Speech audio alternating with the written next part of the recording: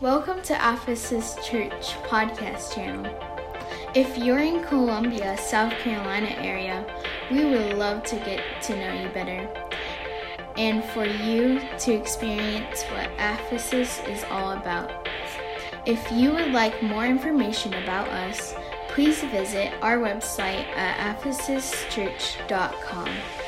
It is our prayer that this message truly speaks to you. God bless. And I'm grateful for who he is. Let's turn again to Luke 15, verse 11.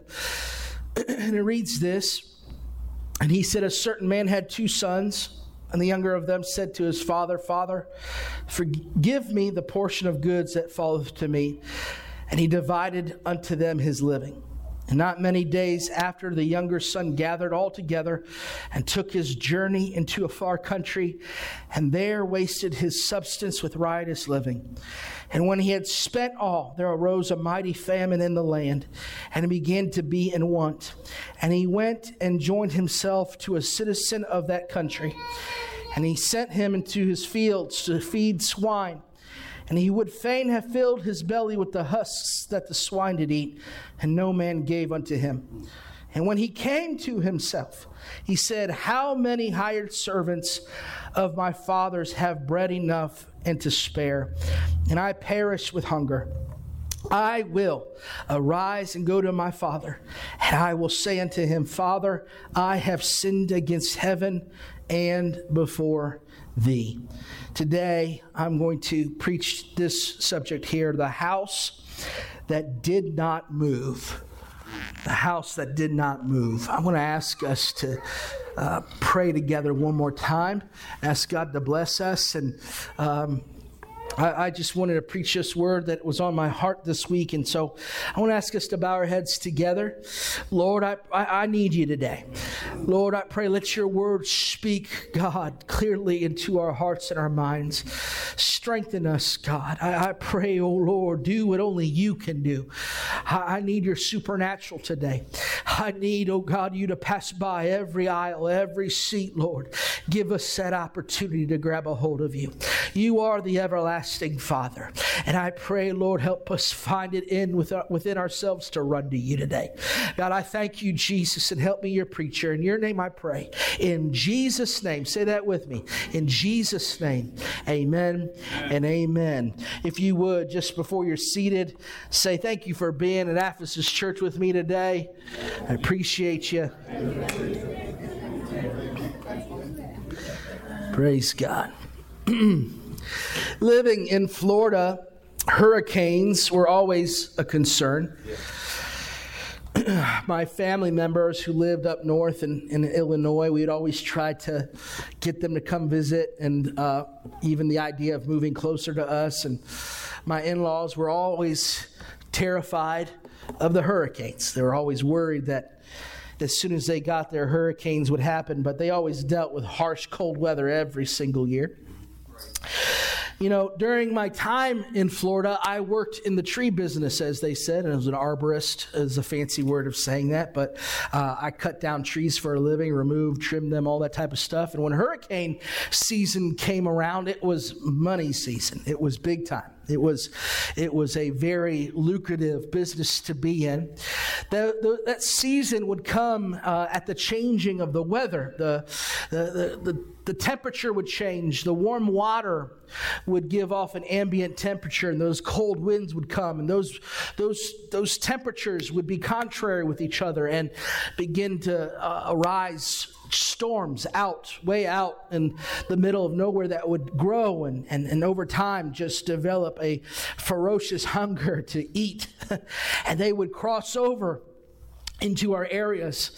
Hurricane season would bring much devastation, and I seen that with my own eyes as times would come, we would have many trees on houses. There were weeks would go by where we would drive down neighborhoods with a crane, and all we did was pluck trees off of houses and out of houses, and then we'd just put it in the front yard, and we'd say, all right, and then we'd go to the next door and do the same thing, and we wouldn't even clean it up more than that, because there was just so much devastation that we just focused on getting it off houses. We focused on getting off rooftops, and so that they can tarp it, so they can try to have somewhat of a dry home. And it was a sad sight to see as I noticed the strength of what a hurricane can do. I came across a story of a man named Warren and Pam Adams who lost a house to Hurricane Rita in 2005. They lived in a peninsula area, a beachfront property kind of area that was susceptible to storms. And when Rita came, it demolished. It really destroyed their home. And they had the opportunity to either just move away or rebuild. But they were the types to rebuild. And at first, their house, it wasn't just super enormous or anything, but their house was not like your normal beachfront type of property. I mean, in the sense of it's grandiose, and it was modest, but they were close to the beach. They were very, very, very close to having feet in sand, as they say. And they decided to stay and rebuild, and initially, their house was around $180,000. So that kind of gives you an idea of what a beach house for $180,000 looks like. It's not that big when you consider a beach house. But they decided, we want to pour $150,000 into the rebuilding process of structure and things that we really need for our home. The rebuilding process, they chose to give more attention towards how they rebuilt. And again, they poured in more finances, and they poured in more money in certain areas. 3 years later, during their hurricane season in September of 2008, Hurricane Ike began to make its way towards Galveston, Texas, right towards Warren and Pam's house. Many of their neighbors boarded up their windows and packed up their vehicles to make towards higher ground. But Warren and Pam decided to wait it out. They decided to stay there and to see the storm and to make sure that they're there in case something happened, I guess. It was shortly in the night that Warren woke up in the middle of the night around 3 a.m. and he witnessed his wife Pam staring out of the window with tears rolling down her face as she sees these enormous gusts of wind remove rooftops, and trees are beginning to lay down and debris is going all over the place. She's terrified in this moment, and she speaks up to her husband because Warren is like, "What's wrong?" And she said, "Water is coming up to the road." In that moment, Warren makes the decision with Pam, let's get out of here. Let's just go ahead and jump in our vehicle and just leave as soon as we can. And at 3 a.m, they jumped into their vehicle and made to higher ground. After the storm passed, Warren and Pam began to make their trip back home. And they were welcomed to the sight of pure devastation. Their house was on a peninsula town where hurricane flattened 200 homes. As they were driving closer, tears began to flow down Pam's face. Warren told newspapers of his reaction and his return experience, and he said, "There's a yellow house sitting there, but that's all. It was devastating." If you put that picture up, please, Brother Stephen, this is their house. It was literally the last house standing. The only home on that peninsula that made it, because they decided during their rebuilding process that they would give great attention to foundation. They made sure that if we're going to pour investment, if we're going to make sure we do anything in this rebuilding process, we've got to make sure that our structure is sound, that our foundation is secure, that we're built upon something that will not move, that we will not go when the winds blow and when the storms bang against our house, we will still be standing. Yeah. I want us to understand that picture there is so ugly, but it's so real.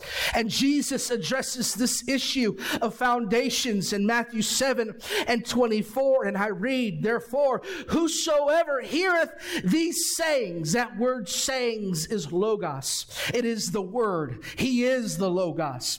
Anyone who hears the sayings of mine and doeth them, I will liken him unto a wise man which built his house upon a rock. And the rains descended, and the floods came, and the winds blew, and it beat upon the house, and it fell not. For it was founded upon a rock. Yes. And everyone that heareth these sayings, the logos of mine, and doth them not, shall be likened unto a foolish man, which built his house upon the sand. And the rain descended, and the floods came, and the winds blew, and beat upon that house, and it fell, and great was the fall of it. I want us to hear this today. The rain will descend in our lives. The floods are coming. I guarantee you that. The winds are going to be blowing contrary to our decision. I promise you this. Our dwelling, I'm telling you right now, will take a beating. I know all these things are going to come to pass because His Word does not lie. We are going to all face a storm. We're all going to face floods. We're all going to face storms in our life. I guarantee you this. But what really matters is, will my house be the house that does not move? Right.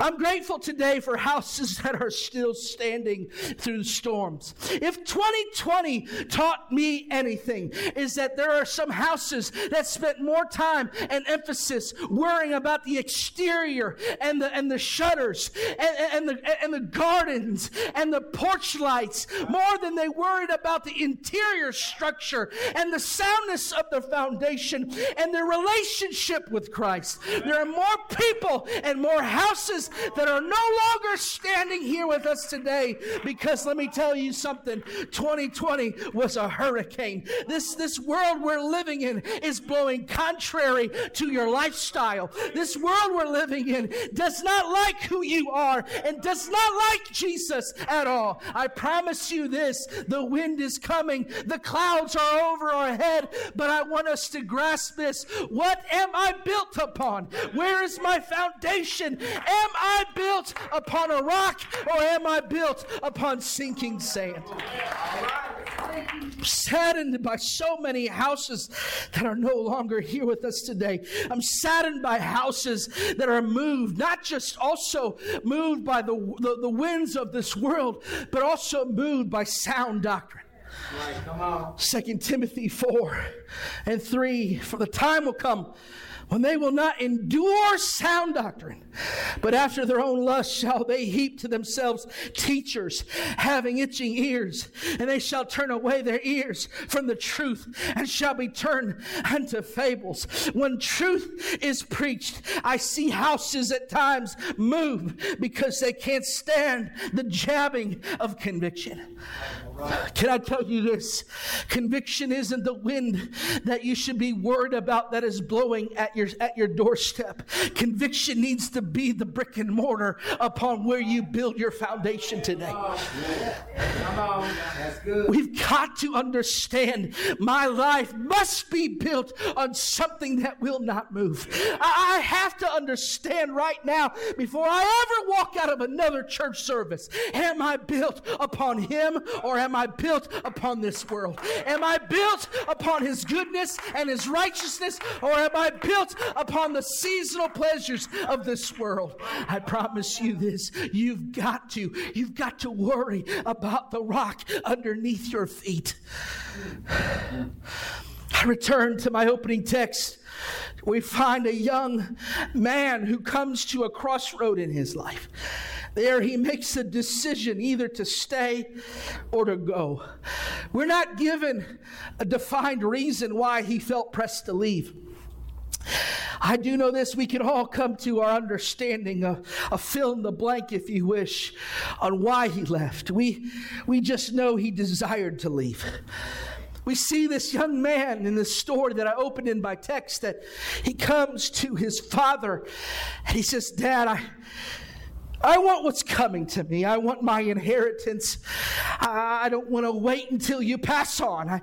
I want to take it now, and I want to leave. I don't want to be here no more. I can't tell you why he said that to his dad. I don't know if he had a problem with the rules, and all that can be true. I'm not going to speculate today. I'm just going to speak some facts today. The fact is that he decided to leave. He decided to come and say, I want what's coming to me. I collected all my things. I appreciate a father who's willing to give something to his son. Now I look at that in my fleshly mind, and I can't help myself but think my dad would have punched my lights out. My dad would have slapped me silly if I came to him and said, Dad, I love you, but you know what? I'm going to need whatever is coming to me. I think maybe my dad would have chuckled and said, here's $1. That's about it. We all see that the moxie of this boy. Yeah. That's probably one of the biggest thing I'm astounded at. The moxie. I'd like to also call it stupidity. Yeah. The stupidity of this boy to come up to the father who obviously loves him with every portion of his being and says, I want what's mine so I can leave you. Wow. He gathers everything that he has. He takes his pictures off his bedroom wall. He collects his stuff, the little things that he's gathered, and maybe the little twigs that he's whittled into something. His board games, his cards, whatever it may be. His few garments that he has. He collects them and puts them all in his little suitcase, and he goes down his own road, and he goes into a world that is always going to be open-armed. Right. Walks into a country that wants to make you a citizen. The Bible says that he actually joined himself with a citizen. I love that. I love how the world is so kind to us. Right. I love how the world loves us with such openness, and how the world just cares about me so much. How it's so easy to say, move in with me. I understand your pain. I understand your sorrow. I understand. I know home is the worst place ever. Move in with me. You're my friend, even though I just met you. You're my deepest friend. I care. And when everyone else has left you, I'm here. I love you. Come live with me. This boy walks in and joins himself with a citizen, and he takes what he has been given, and he's like, I'm going to go out. I'm going to enjoy my life. All those things that Dad wouldn't let me do, I'm going to enjoy it now. I'm going to live life to the fullest. Carpe diem. Right. Oh, man, this is fantastic, awesome. Oh, man, okay. What's the bill? I'm sorry. Okay, I think I got that. All right. Yeah, I do. All right, today I do. Start going out more and more and realize, okay, my savings is dwindling. My party money's running short. It's kind of lost its weight. I want to see, how much was that drink? How much was that bill? How much for that bag? How much for this? I don't have any. Okay. I need to find a job now. I need to find some work. I need to sustain my pleasure. I need to sustain this level of life I love so much that I willingly walked out my dad's house. I don't want to go back. It's not time for me to go back. But the Bible says that he would join himself with somebody, and they would say, hey, listen, I think I know a job for you, but it's a little dirty, it's a little ugly, but I'm sure you can get a little money and we can all go out later and have some fun and enjoy things. But by the way, I'm going to also need some rent money, and I'm going to also need a little bit of money for this, okay? So I need you to pay me for that. And two, I kind of helped you with the job, so maybe a little finder's fee. He thinks he's happy about it and realizes that the job is that it's on a farm, a pig farm. It's like, man, I've never worked on a pig farm before. I really wasn't even allowed to be around pigs. Right. There he is, as he's in this pig pen, feeding him the slop from the dinner table from last night. All his money is going to bills. All his funds is going to rent and all sorts of things. And he's starting to, I can just see him throw out half ears of corn. And I can see him toss out, skeletonized pieces of fish. I can see him getting a whiff of last night's dinner and spoil. And he's like, man, this actually kind of looks good. I could probably see him look around a little bit. Seeing if anyone's noticing, because if I can sneak a bite of this, I haven't eaten in days because I can't afford it for myself. And there he is, feeding the pigs with the slop, and he's realizing he's slobbering hungry for that slop. He's like, I'm so hungry for this. And I love how the Bible says it. Luke 15:17. And when he came to himself, oh my God! What am I doing? How did I get to this place?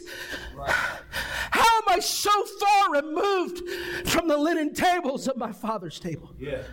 How am I so far gone from the lamb I used to partake of?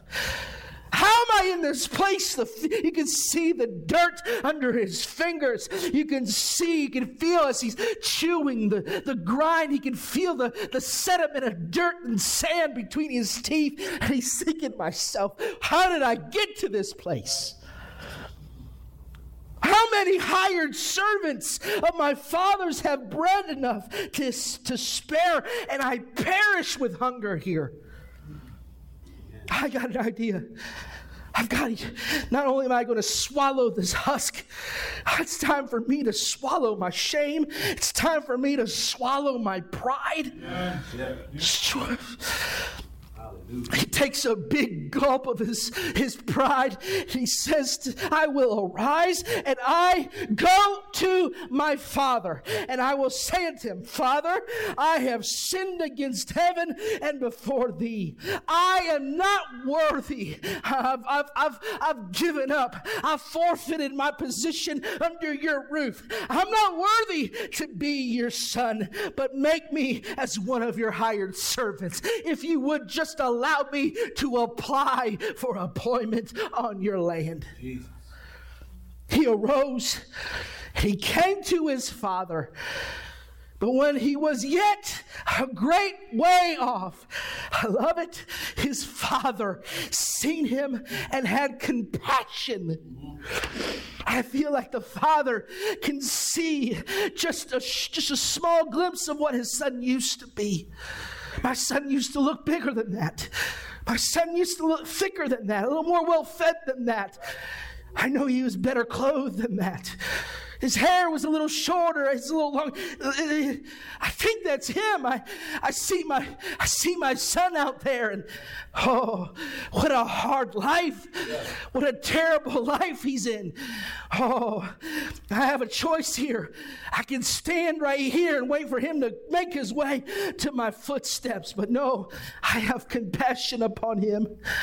I want to embrace him. I prayed for him to return. I prayed for him to come home to his mother and I want to see him again. Is that him? I can't tell. I got to run out to him.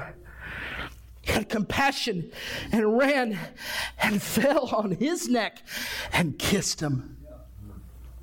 I love this story. We all love this story. The prodigal son said, I will arise and go to my father. And here is the point of my message today. The reason the prodigal son will later experience the returning embrace of an ever-loving father. The reason the prodigal will be covered by the warmth of a robe. The reason the prodigal will feel the weight of a ring on his finger. The reason his feet will be shod. The reason his belly will later be filled by a fatted calf is because he knew where to find his father. He would find his father in a house that did not move. Yes. He knew where home was at. He knew where home was always going to be. He understood that where home is, there is my father. I will rise and go home. I will rise and find my father. And I ask us today just a what if question. What if this father said within himself that day after his son asked for his inheritance and said, Dad, it's too hard living here under your rules. It's too hard living here under your regulations. It's too hard living here under your holiness. It's too hard following righteousness. It's too difficult. I can't handle it anymore. But what if the father said, oh, son, you may be right. I better pack up too. I better move as well. Let me tell you what, that prodigal, as he would run home, would find no house there. Right. He would find an empty plot. He would find barrenness, all the recovery, all the hope, all the embrace of a father, the robe on his back, the ring on his finger, the shoes on his feet, the fatness of the calf in his belly would never be there. It would all be void because a house moved. Right. Could you imagine? Could you imagine the fear that would come over a returning son? Where did my father go? His house was here. Where is he now? I can say this as long as I'm pastoring this house. This house is not moving. This house will preach holiness. This house will stand on righteousness. This house will preach His goodness and His grace and His mercy. This house will always preach that you must repent, you must be baptized in the name of Jesus for the remission of your sins, and ye shall receive the gift of the Holy Ghost. This house will not move. This house will stay securely locked into the foundations of Christ.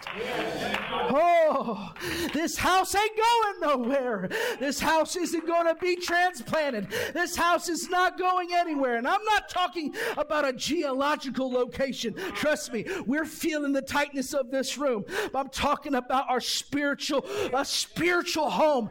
This altar ain't going nowhere. This place where a son can make home and embrace a father will always be in this house. Oh, I'm telling you right now, heaven and earth will pass away before my word will pass away. Before that foundation will ever move, everything else will get out of town before this house ever moves. Amen. Parents, listen to me today.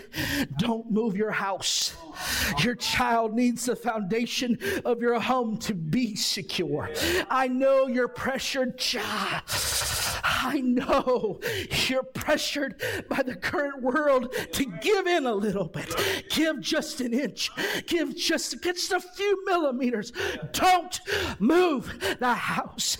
I know you're pressured. I know you are pressured by your sons and your daughters. Mom, Dad, why so rough? Mom, Dad, why so difficult? Why so traditional? Mom and Dad, can't you just let up a little bit? Can't you just allow me to do this or to go here? Don't move the house. Oh, I know you're pressured. Jesus, I know you're pressured by your own upbringing. I know you have scars and you have wounds and you have a rash that says, when I'm a parent, I'm going to give in a little bit here. I'm going to give in here, give just a little. I'm going to move the landmark just a little bit on this side. Let me tell you what, don't move your house.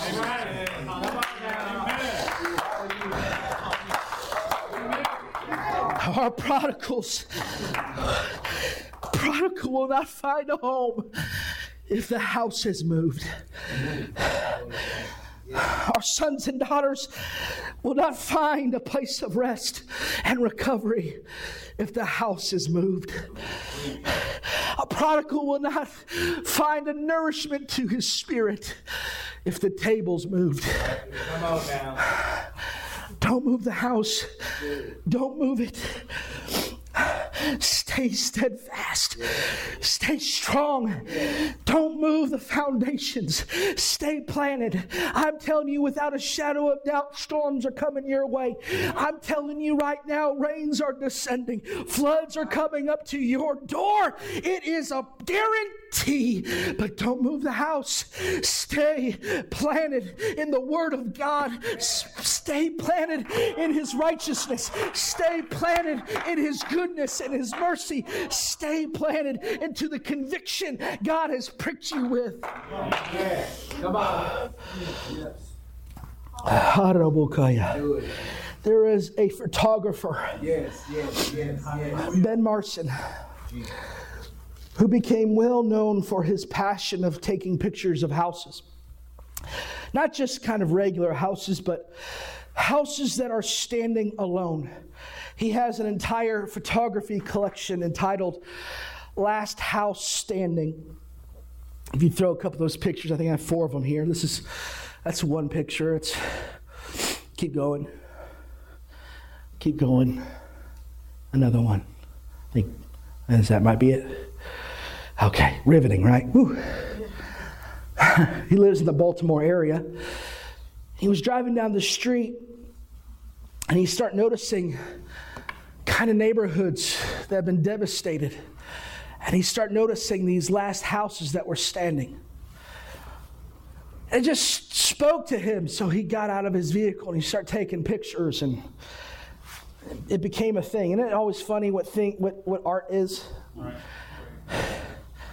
I mean, Jackson Pollock, I was doing that stuff in kindergarten. Anyhow, Google Jackson Pollock, you'll figure it out. He was asked by a reporter about his collection and the fame of it. And they asked why he was so attracted to taking those pictures of those types of houses. He replied in the interview that it's the story of how the house came to be. He imagines all the families that used to live in those houses that used to bud up and partner with that last house standing. He asked the question, what happened to make those houses lose their appeal? What happened in the family that made them move? What financial trouble came their way? What unfortunate thing happened in that home to make that family leave that house and for that community just to do away with that house? But he goes on and he says something in this interview that really hit home for me. He says, the last house standing, the thing that really speaks to me, and the thing that has become true, is that typically always has someone living in it. When somebody is occupying that house, they will not tear it down. The house is there because someone is occupying it. And I hope you hear me today, that we need to make sure that righteousness is still living in this house. Right. That right and wrong is defined in the house of the Lord. That we're not confused by the definition outside these 4 walls. Woe unto them who put evil, right? Who switch it up, light for darkness, who don't know what's going on, who is confused with the definitions of today. I'm telling you right now, if righteousness is still occupying this house will not move. Come on. If I'm telling you more, if holiness is living within these 4 walls, occupying this room and this space, this house is not going anywhere. Oh, it may be hit by attendance issues, and I'm not worried about that. It's God's church anyhow. It is His home. It is His harvest. It is His field. It is all His. It's His kingdom. Whatever He wants to do, He adds to the church daily, such as should be saved. But I'm telling you right now, the moment I give up as a pastor and give out and kick out holiness out of this house, let me tell you what, this house is in danger of being torn down. Strong doctrine is living. I'm telling you right now, we need strong doctrine to dwell inside this house. This needs to be a place where confusion outside can come here and see a light and see it brightly and know that the darkness in them does not comprehend it, and know within them that there is truth here in the presence of the Lord. To know that He is the truth, know that He is the way. This place needs to have strong doctrine laying inside its walls. If righteousness, holiness, strong doctrine ever move out, this house will not stand. How will a lost world find their way home if the house has moved? Let's all stand today. If you were encouraged by this message and you would like to connect with Ephesus Church, or you would like to get in contact with the leadership of this church, please visit ephesuschurch.com. Thank you for being a part